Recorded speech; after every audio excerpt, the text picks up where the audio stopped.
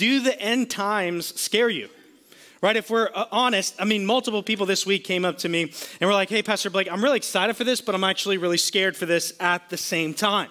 Right? Because when I've opened up the book of Revelation, I don't really know what's going on. There's dragons and beasts and tribulations and all of these things. Like, I don't really know what that means. And then I also watched the Left Behind series, and I'm afraid that I'm going to be like, I don't take Ubers now because I'm afraid the Uber driver's going to go, and here I go. And then I'm like, well, why weren't you going?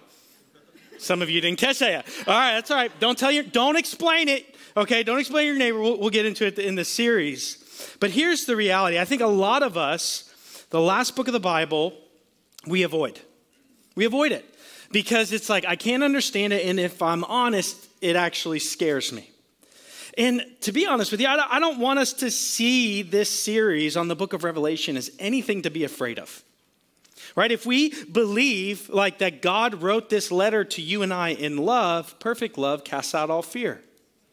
And so for you and I, as we go into this series and we look at what God is going to say to us, I really want us to remove fear around this book. Because honestly, spoiler alert, if you've never opened the Bible before, you're going to hear the best part and you're going to know the end of the story. Last night, actually, Kelsey and I were watching this show on Disney, and this is how I think about the book of Revelation. We were watching this show, and it's called Behind the Attraction. And it kind of goes into all of these different rides at theme parks and things like that. And it tells the story behind how they create these rides. And the one that I watched yesterday was on the Tower of Terror. Right? And I was like, that could be a name for Revelation, the Tower of Terror, right? For some of us. But then when you get into it, they go into all the mechanics of how they built this ride. And you get into it, and it's as you're understanding everything that goes behind it, it's a lot of smoke and mirrors, one. And two, like, it removes all of the fear. And as I was watching that episode last night, I can't remember how long ago it was, but I was on a ride, and I was freaked out in this ride. And has anyone ever been on a ride? You're like on the water boats. I don't know why you're always in water that's electrified, but you are in these rides, right? And so I remember the ride stopping. Anyone ever been on a ride that stops? And you're like, oh, I'm so scared. This ride was already scary, and now I think we're going to die. I think I'm going to get electrocuted by the water. And I'm like the one that tests the water. I'm like, what happens? And so eventually, they came on the loudspeakers, and it's kind of so long you're getting nervous. And I was like, okay, the ride's already scary. I'm already nervous, and now this isn't going the way that it's supposed to go. And so what they said is they got over the loudspeaker. They said, ladies and gentlemen, we're so sorry to inform you, but we're having trouble with the ride. I'm like, obviously, right? And so what they did is in the ride, they turned all the lights on. And they said, you don't need to get out. We're going to move the boats back to the beginning of the ride. We really apologize. There's some things we have to fix, but we got to turn on all of the lights. And so I got to finish the ride with all of the lights on. And as I was going through, you really realize how not scary these rides are when the lights are on. You're like, oh, I see that guy coming. I see that isn't really this. I can see that was supposed to jump out at us. I can see all of these things. All this looks so fake now because I turned the lights on. And what I realized is the moment that the lights were turned on, my fear went away. That is the book of Revelation. Revelation is God turning on the lights for the future. God is saying, look, like there's some things that you're going to deal with, but I'm revealing this to you. I'm turning on the lights for you so that you can know what is coming and how you and I can live this way. And so I think many of us have been deceived to think that Revelation is like God turning the lights out. But it's really God turning the lights on and saying, hey, as believers, as my children, I want you to be ready. I want you to be prepared. And I want to remove all fear. I want you to be okay. And so I'm going to graciously tell you what is going on. Now, as we get into this, we're going to ask questions like, so why is there so much mystery?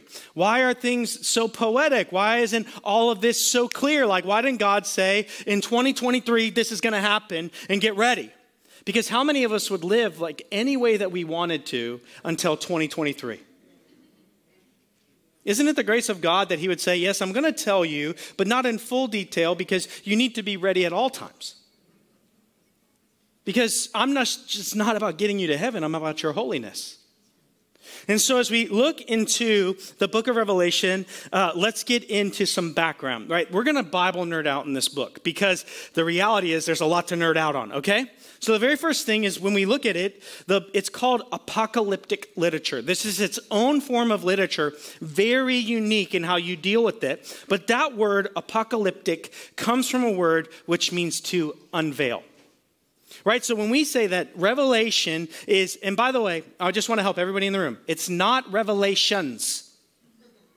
There's no S on the end. It's Revelation. It's one thing. When I'm out in the hall, people are like, we're going into Revelations. And I kind of like, just for a second, I kind of, yeah. And then I'm like, yeah, so there's a lot of them. And so if you say that, you're embarrassed, but you should be. Okay, anyway.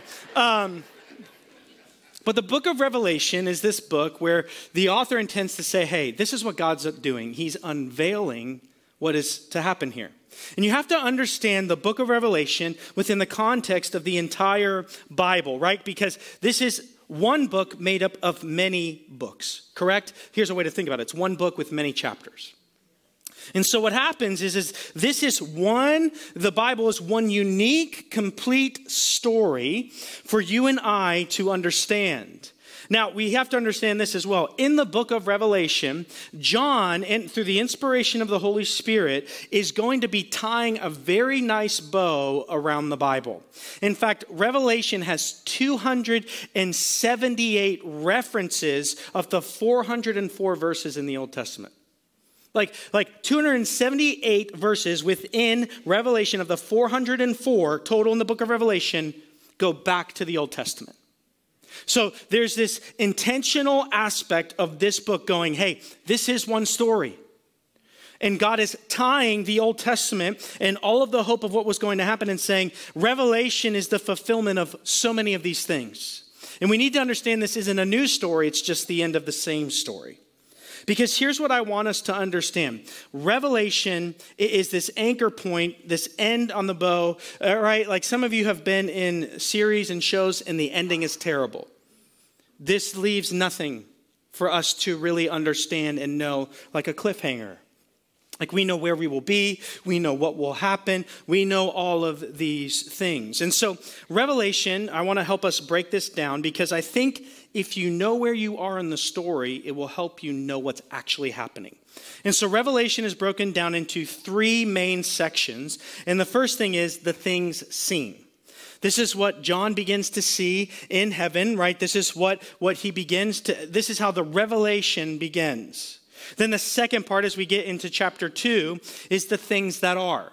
This is where you and I are going to get into the 7 churches of Revelation, right? And we're going to understand what God is saying to these 7 churches and what he's going to refer to them as 7 spirits. Now, for you and I are going to think about, well, are those words for just those churches? No, I think you and I can have those spirits in our own life.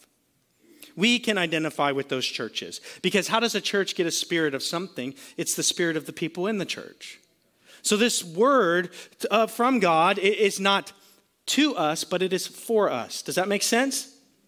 And so one thing we have to be very careful about, because some of us are like, hey, I heard there's locusts in the book of Revelation. I think those might be Apache helicopters. The thing is it can't mean now what it could not have meant then. Does it make sense? That's good hermeneutics. The Bible can't mean now what it could not have meant then. So we want to be as faithful as possible because how kind of rude and unkind would it be for God to tell people things that they could not even comprehend in their own day? So we have to understand the book in that light. We have to look at what is happening. And then Revelation chapter 4 all the way to 22 verse 1 is the things to come. Right, it's the things for us to begin to understand. This is where we get the battle of Armageddon. This is where we get the tribulation. This is where we get the beast. This is where we get the mark of the beast. All of that stuff is future telling. Now, a lot of people, because we don't get to the Antichrist for a very long time, ask me, do you think this person is the Antichrist? Do you think this? Do you think AI is going to be the Antichrist? I don't really know, because I believe this. God knows the end of the story. Satan does not know when it is going to happen. So Satan has always had to have an Antichrist ready. He's always had to have one ready. Why? Because he doesn't know the story. I mean, he knows how it plays out. He knows that he's going to come against God. He knows he's going to bring the spirit of the age that is going to deceive many people, but he doesn't know when that is. So he has to have somebody ready all the time. So is the Antichrist here? Yes. Was he here 50 years ago? Yes. Was he here 1,000 years ago? Yes. It's like he wasn't turned on, though. And so you and I need to understand, as we look through all of this, that God has the story prepared. And you and I need to be ready for what he is going to say. So when is this all going to happen? If we look back in the Bible to Matthew chapter 23, if you have a Bible with you, turn there. Jesus gives us a little bit of an insight about what the end days are going to look like. And here's what he does. Matthew 23, verses 32 to 43. If you don't have a Bible with you, just listen to this. It says this. Go ahead and then compete with all the ancestors have started. Jesus begins to tell the disciples all of these things. And at the end of the book, he says this. He uses the imagery of a fig tree. And this is what Jesus says. You and I know what is coming. The season, which is summer, is coming. When the fig tree begins to sprout its new leaves. So Jesus says, look, you and I know the season that is to coming because there are signs that we're heading into summer. This is what he says. The fig tree will sprout new leaves. And so he says this, and so it is with the end times. And so for you and I to understand this, we need to understand one thing. I cannot tell you when it is going to happen, and if someone guesses, it's not going to be that day. Because no one knows the day or the hour when this will begin. So if you got people that are like using all of this math and trigonometry, right, and all of these things, and they say, I know the day, I know the time when this is going to happen, I will bet you that it's not going to happen that day. Only the Father knows when this will happen, but you and I can know the season, right? Like you and I right now know that winter is coming, correct? Why? Because it's cooling down. Right? It's starting to lessen. The days are getting shorter. We know the season that we are in. And so what are the major things that need to happen to usher in the end times? Here's a few things that you and I need to understand as we get ready to jump into Revelation. There's going to be a very compelling and powerful false prophet who leads many astray on a large scale, enough to be recognized by the church everywhere. I think we're in a season where truth and untruth can lead people astray very quickly. Are we not?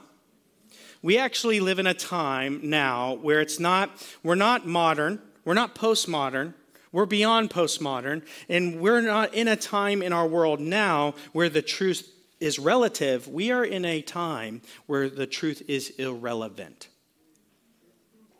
Right? We have literal facts that people say, I'm just going to not believe that.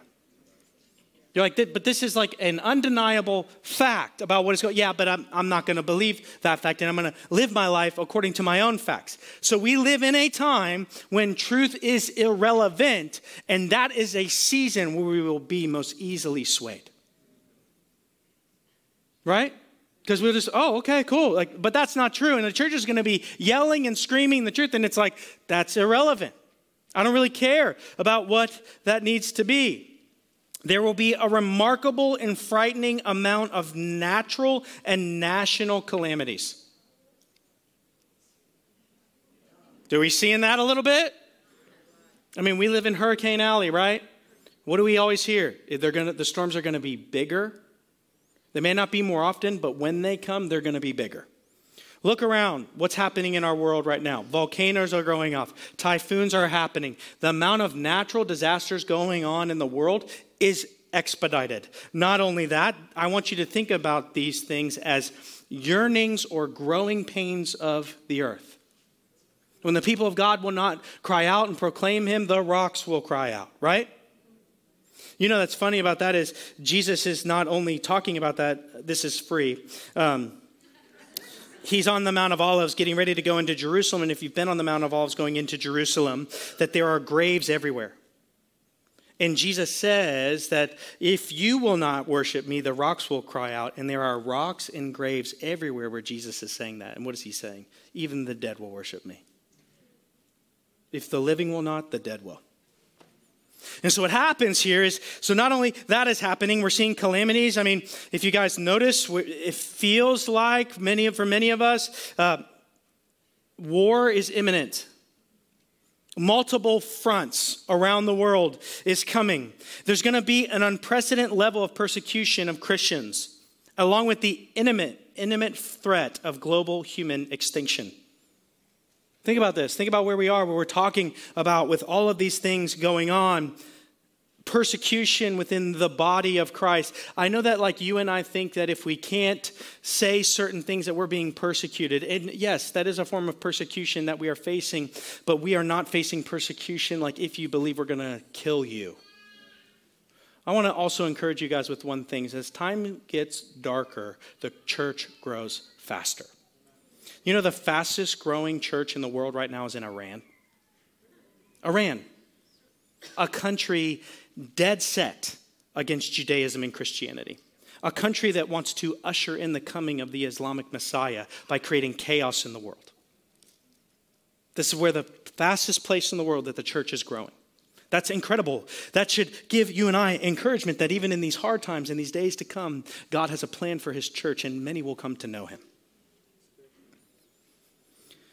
And then this, and the gospel of the kingdom will be proclaimed throughout the whole world as a testimony to all nations.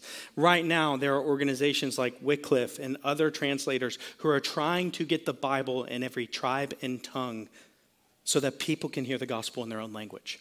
Think about the advent of the internet. Think about even just the advent of Starlink and what you can send internet to whole countries from space now. Like what is going on and how God is preparing a time when everyone will have the opportunity to hear. And some of you read this stuff and you hear this stuff and you go, this is scary. Like wars and calamities and natural disasters and all of these things, like this is scary. But the book of Revelation is a book of fear not. Fear not. And we're going to see that today. If you have your Bible, let's open up to Revelation chapter 1 as we jumped in to this series. And I want you to see right here that God is going to begin to address that fear immediately. Here we go.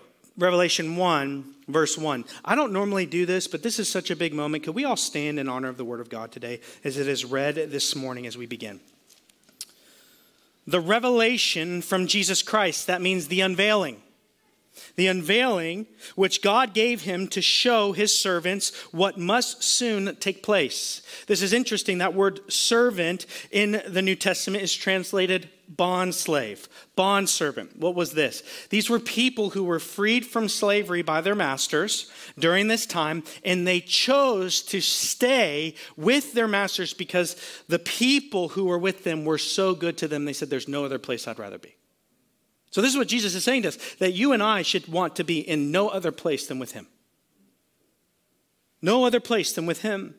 He made it known by sending his angel to the servant John. This goes back to Old Testament understanding of the angel of the Lord, who testifies to everything he saw, that is the word of God and the testimony of Jesus Christ. This is important. If you have a pen, underline verse 3. Blessed is the one who reads aloud the words of this prophecy, and blessed are those who hear it and take to heart. What does take to heart mean? Who do what it says.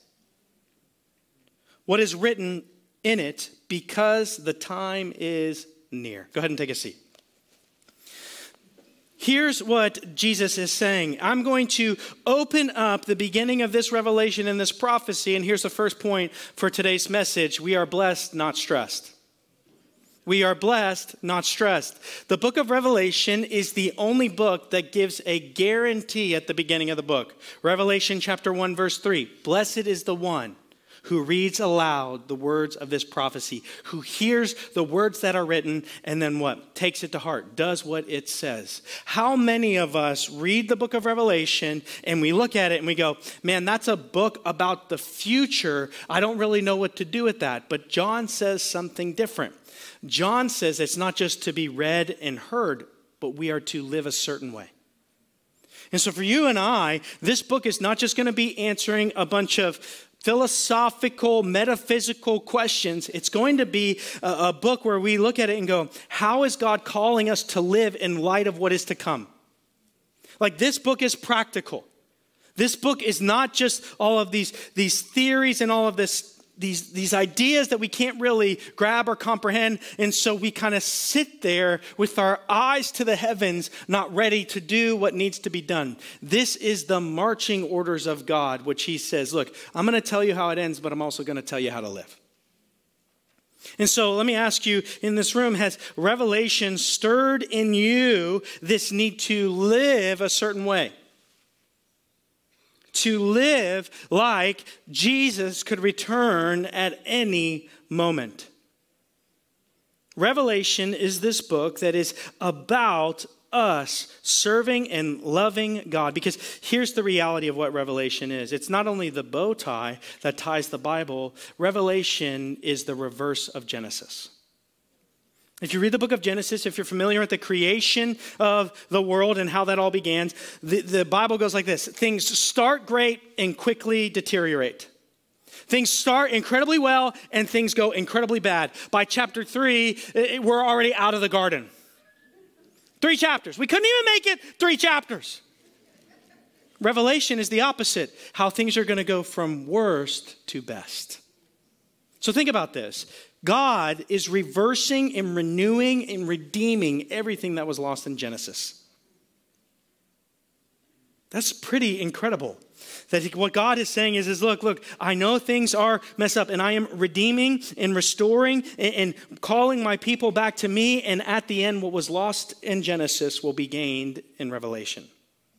This is a beautiful book. And for you and me who are believers in Jesus Christ, we can look at this moment and go, man, I know that there's some dark things in here, but I've seen God, you do incredible things in darkness. The church in Iran is the fastest growing. I've seen that, yea, though I walk through the valley of the shadow of death, that you are with me. I know the end of the story. And I know what the enemy meant to kill me, you mean to prosper me. And so whatever you bring, I'm trusting your good and mighty, righteous right hand, because what was lost in Genesis is gained in Revelation. And so for you and I, this book is not one to be afraid of, but one to reverently walk into and go, there is great hope that is to come. And so what happens for you and I is what are you called to do? We're not just called to wait. Because that's exactly what happens to some of the people who hear what God is going to do. If you know the books 1st and 2nd Thessalonians, Paul is writing to a group of believers and he gives them some insight into the end times. Right? This is where we find the verses for this thing called the rapture, which we're going to get into later. But in 2nd Thessalonians, Paul has to write back because the people have wrongly applied what Paul said about the end times. Listen to these words, because here is the danger when we make Revelation all about just staring at the sky and waiting for God to come back. 2 Thessalonians chapter 3. Look at what it says starting in verse 6. In the name of the Lord Jesus Christ, we command you, brothers and sisters, to keep away from every believer who is idle and disruptive and does not live according to the teaching you receive from us. For you yourselves know how you ought to follow our example. We were not idle when we were with you. Paul goes like, look, we were with you telling you about the end times and we were working. We were getting to work. We didn't just say, hey, kumbaya, let's all go on the hill and let's all just stare at the sun. Paul says, when we came to give you the word, you know that we worked among you. You know that we continued to do things. Look at verse 8. He says, nor did we eat anyone else's food without paying for it. People got like this. The Lord's coming back. Who cares? You ever been there? You ever been there in your life? Like, we lost the game. Who cares? Oh, game's over. Who cares? I'm just going to play whatever way I want. I don't really care. I don't really have any effort. I don't have all of these things. Who cares? Who cares what happens? Who cares what goes on? Look at what he says. On the contrary, we worked night and day, laboring and toiling so that we would not be a burden to any of you. We did this not because we do not have the right to such help, but in order to offer ourselves as a model that you are to imitate. For even when we were with you, we gave you this rule: the one who is unwilling to work shall not eat. We hear that some among you are idle and disruptive. It says you're so lazy and doing nothing. Not only are you not participating, you're actually causing others to have to work harder. Right? We know this. He says they are not busy, they are busybodies. We got some of that going on these days? We got some busybodies up in everyone's business, hindering everybody. I think social media is the breeding ground for busybodies. Such people we command and urge in the Lord Jesus Christ to settle down and earn the food that they eat. And as for you, brothers and sisters, never tire of doing what is good. So this is Paul's admonition to believers who heard that the end time is coming. And it says this: some of you heard that the game is ending, so you've quit being a part of what God has. So what does Revelation say? Whoever hears, whoever reads aloud these words, whoever hears and does what is written, gets to work for what God has called us to in this season, is blessed. So the question for you and I is, maybe some of the reason the end times are so stressful for us is because all we're doing is looking to the sky, waiting for the trumpet to blast and waiting for Jesus to return. And Jesus says, I didn't build you to sit here and wait. I built you to be the church to go to the world. Right, we're even going to hear that today. If you can't stay for the meeting about where we're heading in our new location and all of these things, and we're going to a bigger location. Can you tell we might need a bigger location? And so why are we doing that? Why? Because we don't want to be idle. If these are the end days, then we need to get to work more. We need to do more. It's time for us to jump into the game, because I don't want to just be stressed. I want to be blessed. And God says whoever does what these words say, who gets to work and participates in my kingdom, they will be blessed. So we got to get to work. But not only that, so that's a danger that you and I look at and go, man, I am scared. And man, I'm not only scared, like the world is so evil. Things are going on that are so bad. I'm just kind of looking to heaven waiting for Jesus to come back. And Jesus is like, get your eyes off the clouds and get your foot to the plow. Get to work. Church, if we really believe that the end times are here or that they are near, then the time is running out for us to reach our friends and our family. We're running out of time. We need, right, the full court press. We need the hurry up offense. We need to go. It's time for us to move. Let me use an analogy. If you don't know sports, maybe you know this. When the company's about to arrive, you clean the house really fast, right? That's the analogy. You don't just go, oh, you're almost here, so forget it. No, your mom screams at you, right? Freaks out. You're freaked out. And then you're like, and you're just throwing stuff in closets, right? You're just getting ready. It's time to get ready. But here's the reality. Let's continue in the book of Revelation, Revelation chapter 1, verse 4. John, to the 7 churches in the province of Asia, grace and peace to you from who is and who was and who is to come. Does that sound familiar? John is tying us into the Old Testament. Right? One who is, who was, and who is to come, and from the 7 spirits before his throne. You're like, that's weird. What does that mean? Don't worry, we'll explain it. And from Jesus Christ, who is the faithful witness, the firstborn from the dead, and the ruler of the kings of the earth. He sets Jesus into authority and says, don't freak out when these false prophets and these false kings, Jesus has this under control. It's okay. To him who loves us, everyone say loves us, and has freed us from our sins by his blood, and has made us to be a kingdom and priests to serve his God and Father. To him be glory and power forever and ever. Amen. Verse 7. Look, he is coming with the clouds, and every eye will see him, even those who pierced him, and all peoples of the earth will mourn because of him. So shall it be. Amen. And then it says this: I am the Alpha and the Omega. If you know anything about the Greek alphabet, Z is not the end of the alphabet. Omega is. So this is what he's saying. I'm the beginning and the end. Right? I'm the Alpha and the Omega. Says the Lord God, who is and who was and who is to come, the Almighty. Here's what's really incredible about these next couple of verses. And I want to summarize it like this. I'm freaked out. I'm scared. I don't know what to do. And God says, there's a blessing for you in this. And by the way, verses 4-8, I'm all over this. I'm all over this. I'm present in this. We see all three members of the Trinity of God present in this passage. God Almighty, the one who was, the one who is, and the one who is to come. That is God Almighty. Jesus Christ, and then the seven spirits is the Holy Spirit. You're like, well, I thought the Holy Spirit was one spirit. I'm glad that you asked. John is tying in the book of Isaiah, which is promising this great high priest, this suffering servant who is to come. Listen to what Isaiah chapter 11, verses 2-3 says. The Spirit of the Lord, that's the Holy Spirit, will rest on him. The Spirit of wisdom, of understanding, of counsel, of might, the spirit of knowledge and fear of the Lord, and he will delight in the fear of the Lord. He will not judge by what he sees with his eyes or decide what he hears with his ears. John says the seven spirits. What he's meaning is this. This is what the Holy Spirit does according to Isaiah 11. And why is the Holy Spirit kind of singled out here a little bit more? Have you ever noticed that when you read Genesis, the Holy Spirit plays a very unique role in creation? Right? He hovers over the earth. He does all of these things. The Holy Spirit, for you and I in the book of Revelation, is going to play a very important role in new creation. You see how this is like a bow?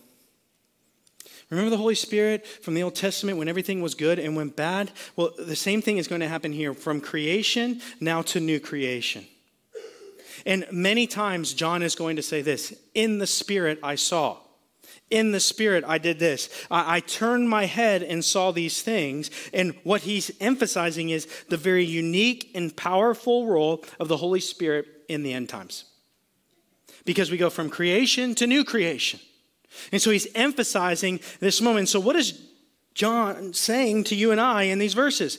There's a blessing whoever does these things. There's a blessing whatever goes on in these things, who hears it, who does it, who understands it. But not only that, I want you to understand this before we get into the weird stuff. God's all over this.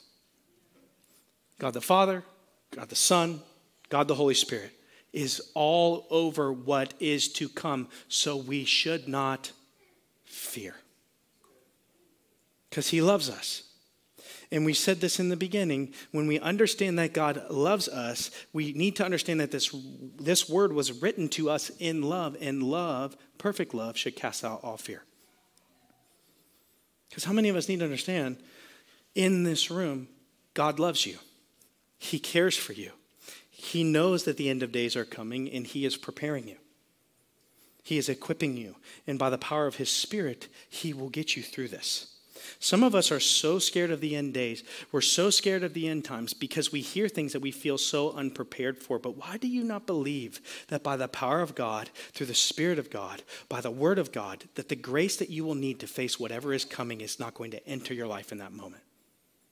Some of us right now say, I could never do that thing. But how many of us have done things that we thought we couldn't before, but the grace of God has entered our life and equipped us and empowered us to get through things? Yea, though you walk through the valley of the shadow of death, what? I will fear no evil. Why? Because you are with me. You're with me. And this is the same promise that you and I need to understand as we go through this moment. We are not alone, and we are fully equipped by him.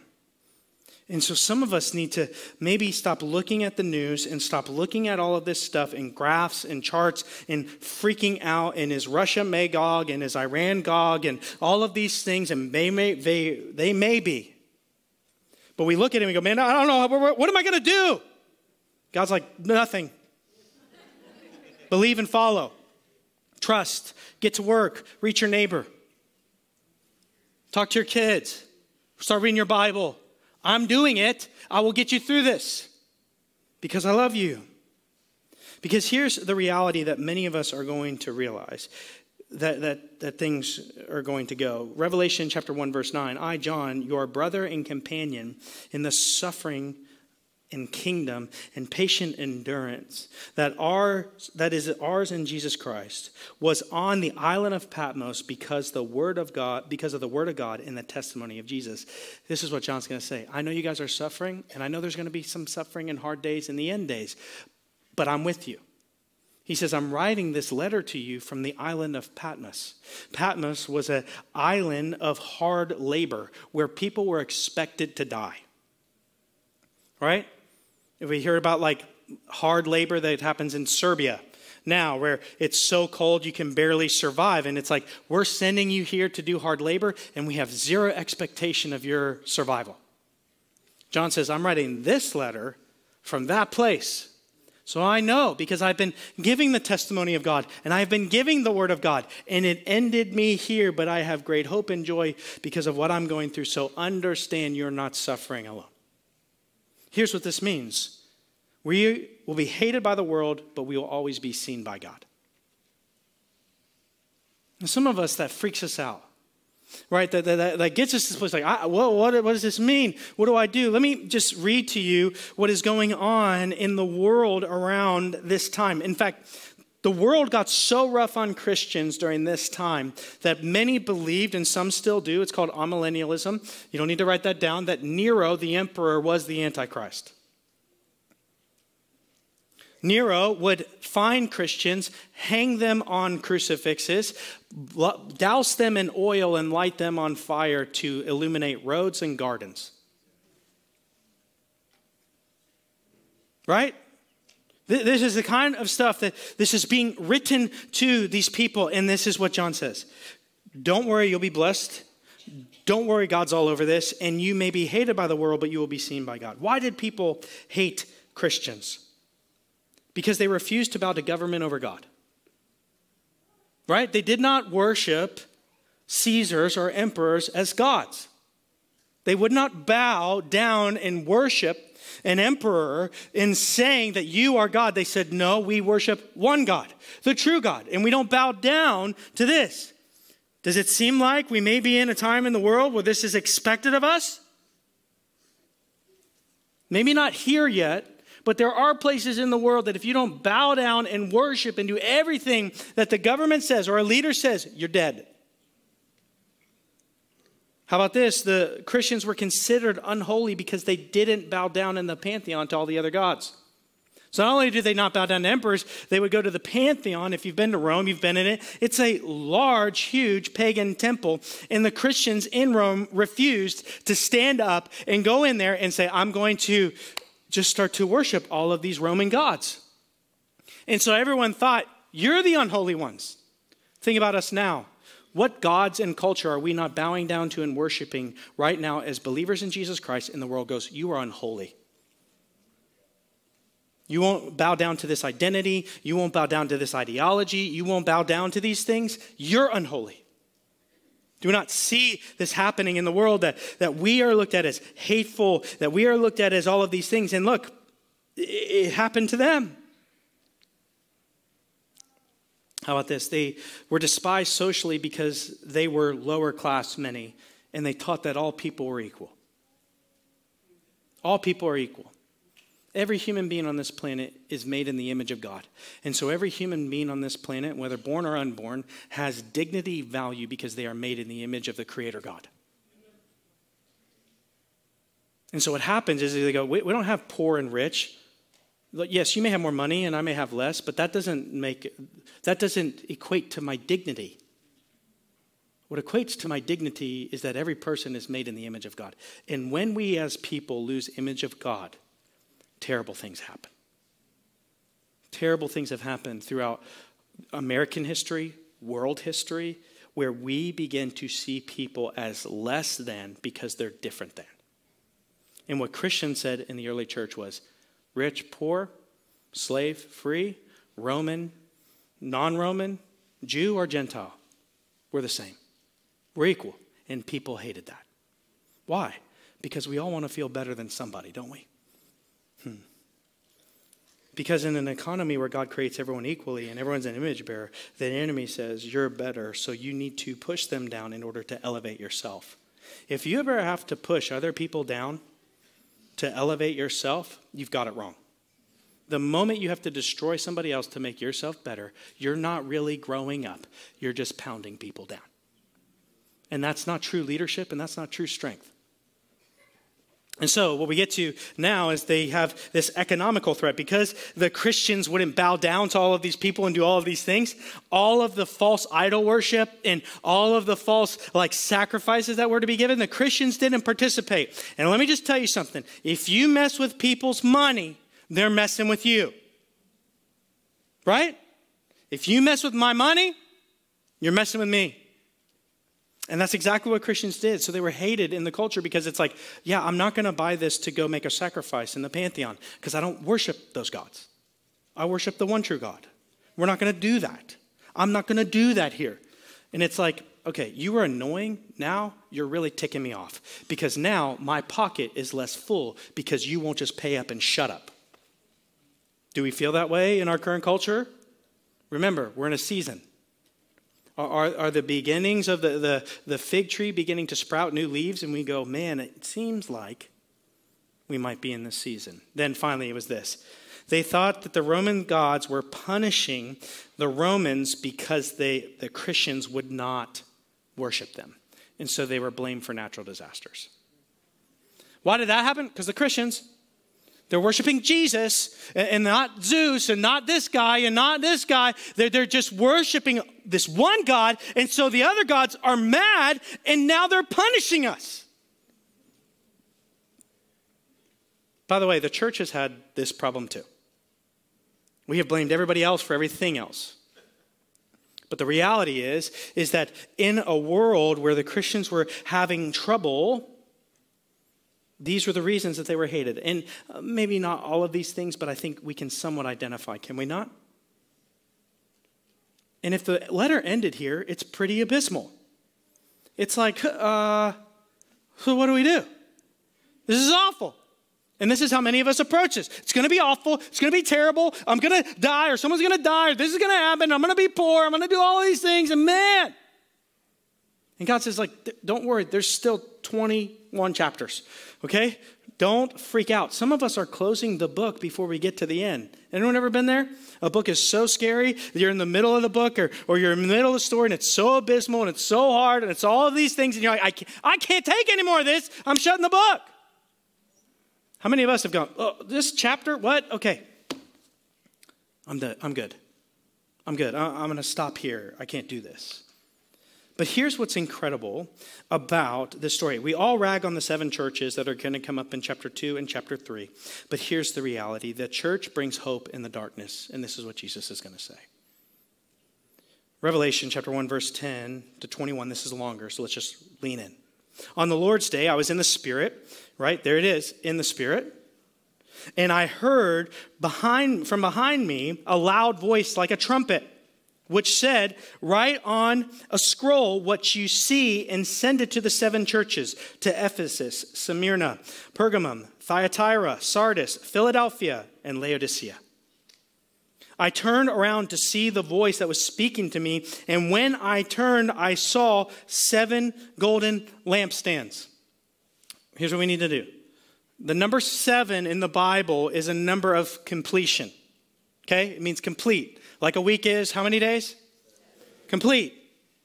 The number 3 in the Bible is a number of perfection.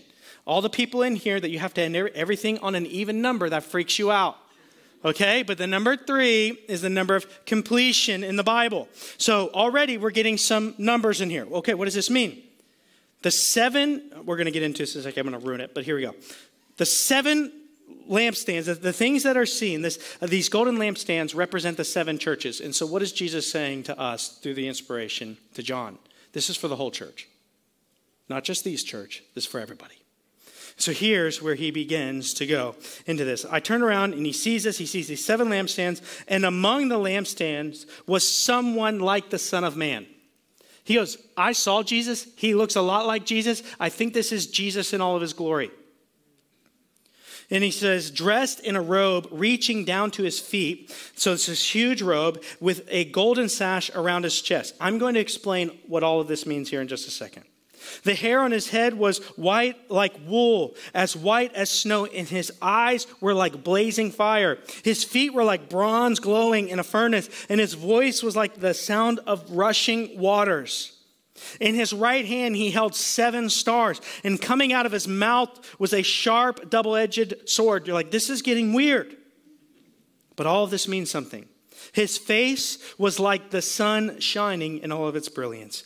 When I saw him, I fell at his feet as though I was dead. He's like, I'm out, right? Like, he's like, I'm going home. That's why I always get like a little weirded out with people. And when they say, I saw Jesus, I was like, what happened? And they're like, I just saw him. It was really powerful. And I'm like, Paul goes blind. John basically thinks he's dead and falls over. And you're like, you had a cool moment. Okay. Cool. Just seems different. Okay. Just seems you're strong. I don't know. John's like, I'm dead. Even Isaiah, when he sees God, he's like, woe is me. I'm dead. I'm a man of unclean lips. Everyone who encounters the God falls down like they're dead at the holiness of God. And yet we have all these people telling us that they got a message from God and it was really cool. We might need to weigh this out. One thing is not like the other, okay? That might be my favorite verse. When I saw him, I fell at his feet as though I was dead. He didn't even try to like, oh, it was cool. He just like, I died, basically. Okay. Then he placed his right hand on me. Could you imagine how scary that would be? I think I'm dead, right? And this is what he says. Do not be afraid. Do not be afraid. I am the first and I am the last, referencing the Alpha and the Omega. This is referencing the divinity of Jesus. I am the living one. I was dead, and now look, I am alive forever and ever. And I hold the keys of death and Hades. Write, therefore, what you have seen, what is now and what will take place later. The mystery of the 7 stars that you saw in my right hand and the 7 golden lampstands is this. Jesus is like, I'm going to start to help you understand because this is going to get a little weird. The 7 stars are the angels. Another word for that, angelos, is the word in Greek, means messenger. Okay? Of the 7 churches, and the 7 lampstands are the 7 churches. Jesus goes, I want to make clear that those lampstands is this complete group of the 7 churches, and the angels are the messengers that are going to be bringing this. So don't think of, never do we have churches bringing divine messages to angels. Because he tells them, tell the angels this. It's the opposite of what goes on. So what does he mean? There's messengers coming. This is what's going on about what is to come. But here's the reality of what all of this is. Why do you have 7 lampstands? Because 7 lampstands light up the darkness. That's exactly what it is, that you and I, as believers in Jesus Christ, are to hold the light of Christ in our life. And in this present darkness, we are to shine. We are to be the light on a hill. We are to be those people who say, I know that all of this is freaking you guys out. Us too, we just have a hope that is unattainable apart from Jesus Christ. And so we are going to be exactly who we are. We are going to be exactly who we are called to be, and we are going to shine light in the darkness. I said shine light, not scream light, like so many Christians want to do. We think that people hear us while we scream in their face. Can we just live like the church, and then the message of the church will make sense because we're being the church? The time is short, guys. We have to get this. Here's what begins to happen. As Jesus is described as being there with this long sash and the sash going across his robe, this is what Jesus is being described as. He is our great high priest. What does that mean? He is the one who died for our sin. He is the great high priest. He is the fulfillment of prophet, priest, and king. He is our Savior, and he is the great high priest. And we know that the great high priest is so important because not only does the great high priest live like us, but he also sympathizes with us. But not only that, we have this white hair that is described on Christ's head, which means what? That he is described like the Ancient of Days in the Old Testament. The Ancient of Days would be God the Father. What John is saying is not only Jesus our high priest, he is God. He is God. I'm just using the same terms to describe Jesus as God. And so when we believe and know that Jesus is with us, it is God with us. We do not need to fear, for it is God who is with us. When he's holding all of these things in his right hand, it does not mean that he's lifting them up. It is a sign of control. It is a sign of, guys, this is not out of my privy. This is not out of control. I am still holding everything in my right hand.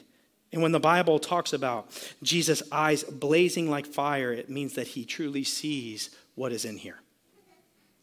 And when it says that his feet were like bronze, which were ablaze, that imagery there was of a king, and a king would sit, and the feet of a king became a moment and an image of power, because how would a king do anything? You would sit at his feet, and it was a sign of judgment. This is what he's saying. He's saying he is as good, he is wise, he is our high priest, he is holy, and he is a righteous judge. You're like, man, he's got eyes of fire. He's got all this stuff. And then it says what? And then it says, and out of his mouth came a double-edged sword. And you go, well, okay, what is that? I'm freaked out. What does that mean? It's God's protection. Because out of his mouth God speaks, and what else would that represent? His word. This is what he's saying. In Hebrews, it says that the word of God is like a double-edged sword, which pierces us to the very marrow of our bone. But what else you and I need to understand, according to John, is that the word of God protects us. The word of God protects us. It is our refuge and our strength. Here's an image maybe for you. You guys don't know this young man in our church, but this young man has a very dangerous job. He's been in places like Iraq. He's been in places like Ukraine recently. He's been in places around the world where some of the worst things are happening. A young lady in our church recently gave this man a Bible. He has been struggling with his faith. He's seen the greatest evils of the world. When you're in places like I just described, you're seeing the worst of us. And because of that, his faith was beginning to dwindle. I got the opportunity to pray with this individual a few weeks ago. And he came up to me, and we talked about what is the dollar menu thing that you need to give. And he came up to me and said, I need to give my life. I need to tell you a story. Oh, tell me your story. He said a young lady in our church gave him a Bible and just pleaded, like, please take it. Please read it. Please do this. And so he thought, like most of us, like, whatever. Okay, just stop asking. And he put the Bible in his arm pocket on his shirt. And while he was on this deal, he was shot in the arm, in the Bible. And it should have gone through his arm into his chest because he has no plates here. And it should have double-lunged him and killed him. And the Bible stopped the bullet. Now, does that mean if you hold a Bible around you all the time, nothing's going to happen to you? No, but here's the image. The Word of God for us protects us. Protects your marriage, protects your kids, protects your greed, protects all of these things. It has a way of a hedge. And so the question is, man, why are we avoiding this book if we understand that it is protection? Which one of us will need to remember the words that God says? So I entitled today's message, Fear Not. And here's why we fear not. I want to go back to verse 13. Look at what it says. As John is receiving this image of the 7 churches and the lampstands and all of these things, I want you to go back to verse 13. And among the lampstands was someone like the Son of Man, like a son of man, dressed in a robe, reaching down to his feet, and with a golden sash around his chest. I want you to understand something. What is the imagery that Revelation 1:13 gives us? That the Son of Man is amongst the churches. He's not standing outside of them. The Bible describes it as he is standing in the center of them. And so why do you and I fear not? According to Revelation chapter 1, verse 13, we fear not because God is with us. And that's the exact image for you and I of Revelation 1:13. He is not separate from the churches. He is amongst them. And what that means is, I'm with you. So how do we make this practical? Because you're like, this is way far out there. You are not separated from the churches. As believers in Jesus Christ, why do we believe and hold against this hope that God is not with you? And maybe you're not experiencing some of the things that we're going to experience and see in the book of Revelation, but would we not believe that God is with you while your marriage is in trouble? Would we not believe that God is with us while our finances are a mess? Would we not believe that God is not with us when we face persecution in our life and in our workplace? Would we not believe that God is with us when we suffer because of the memory of our past? Would we not believe that God is with us in the future that we are so scared of? That he is with you. And the book of Revelation says, fear not, for I am with you.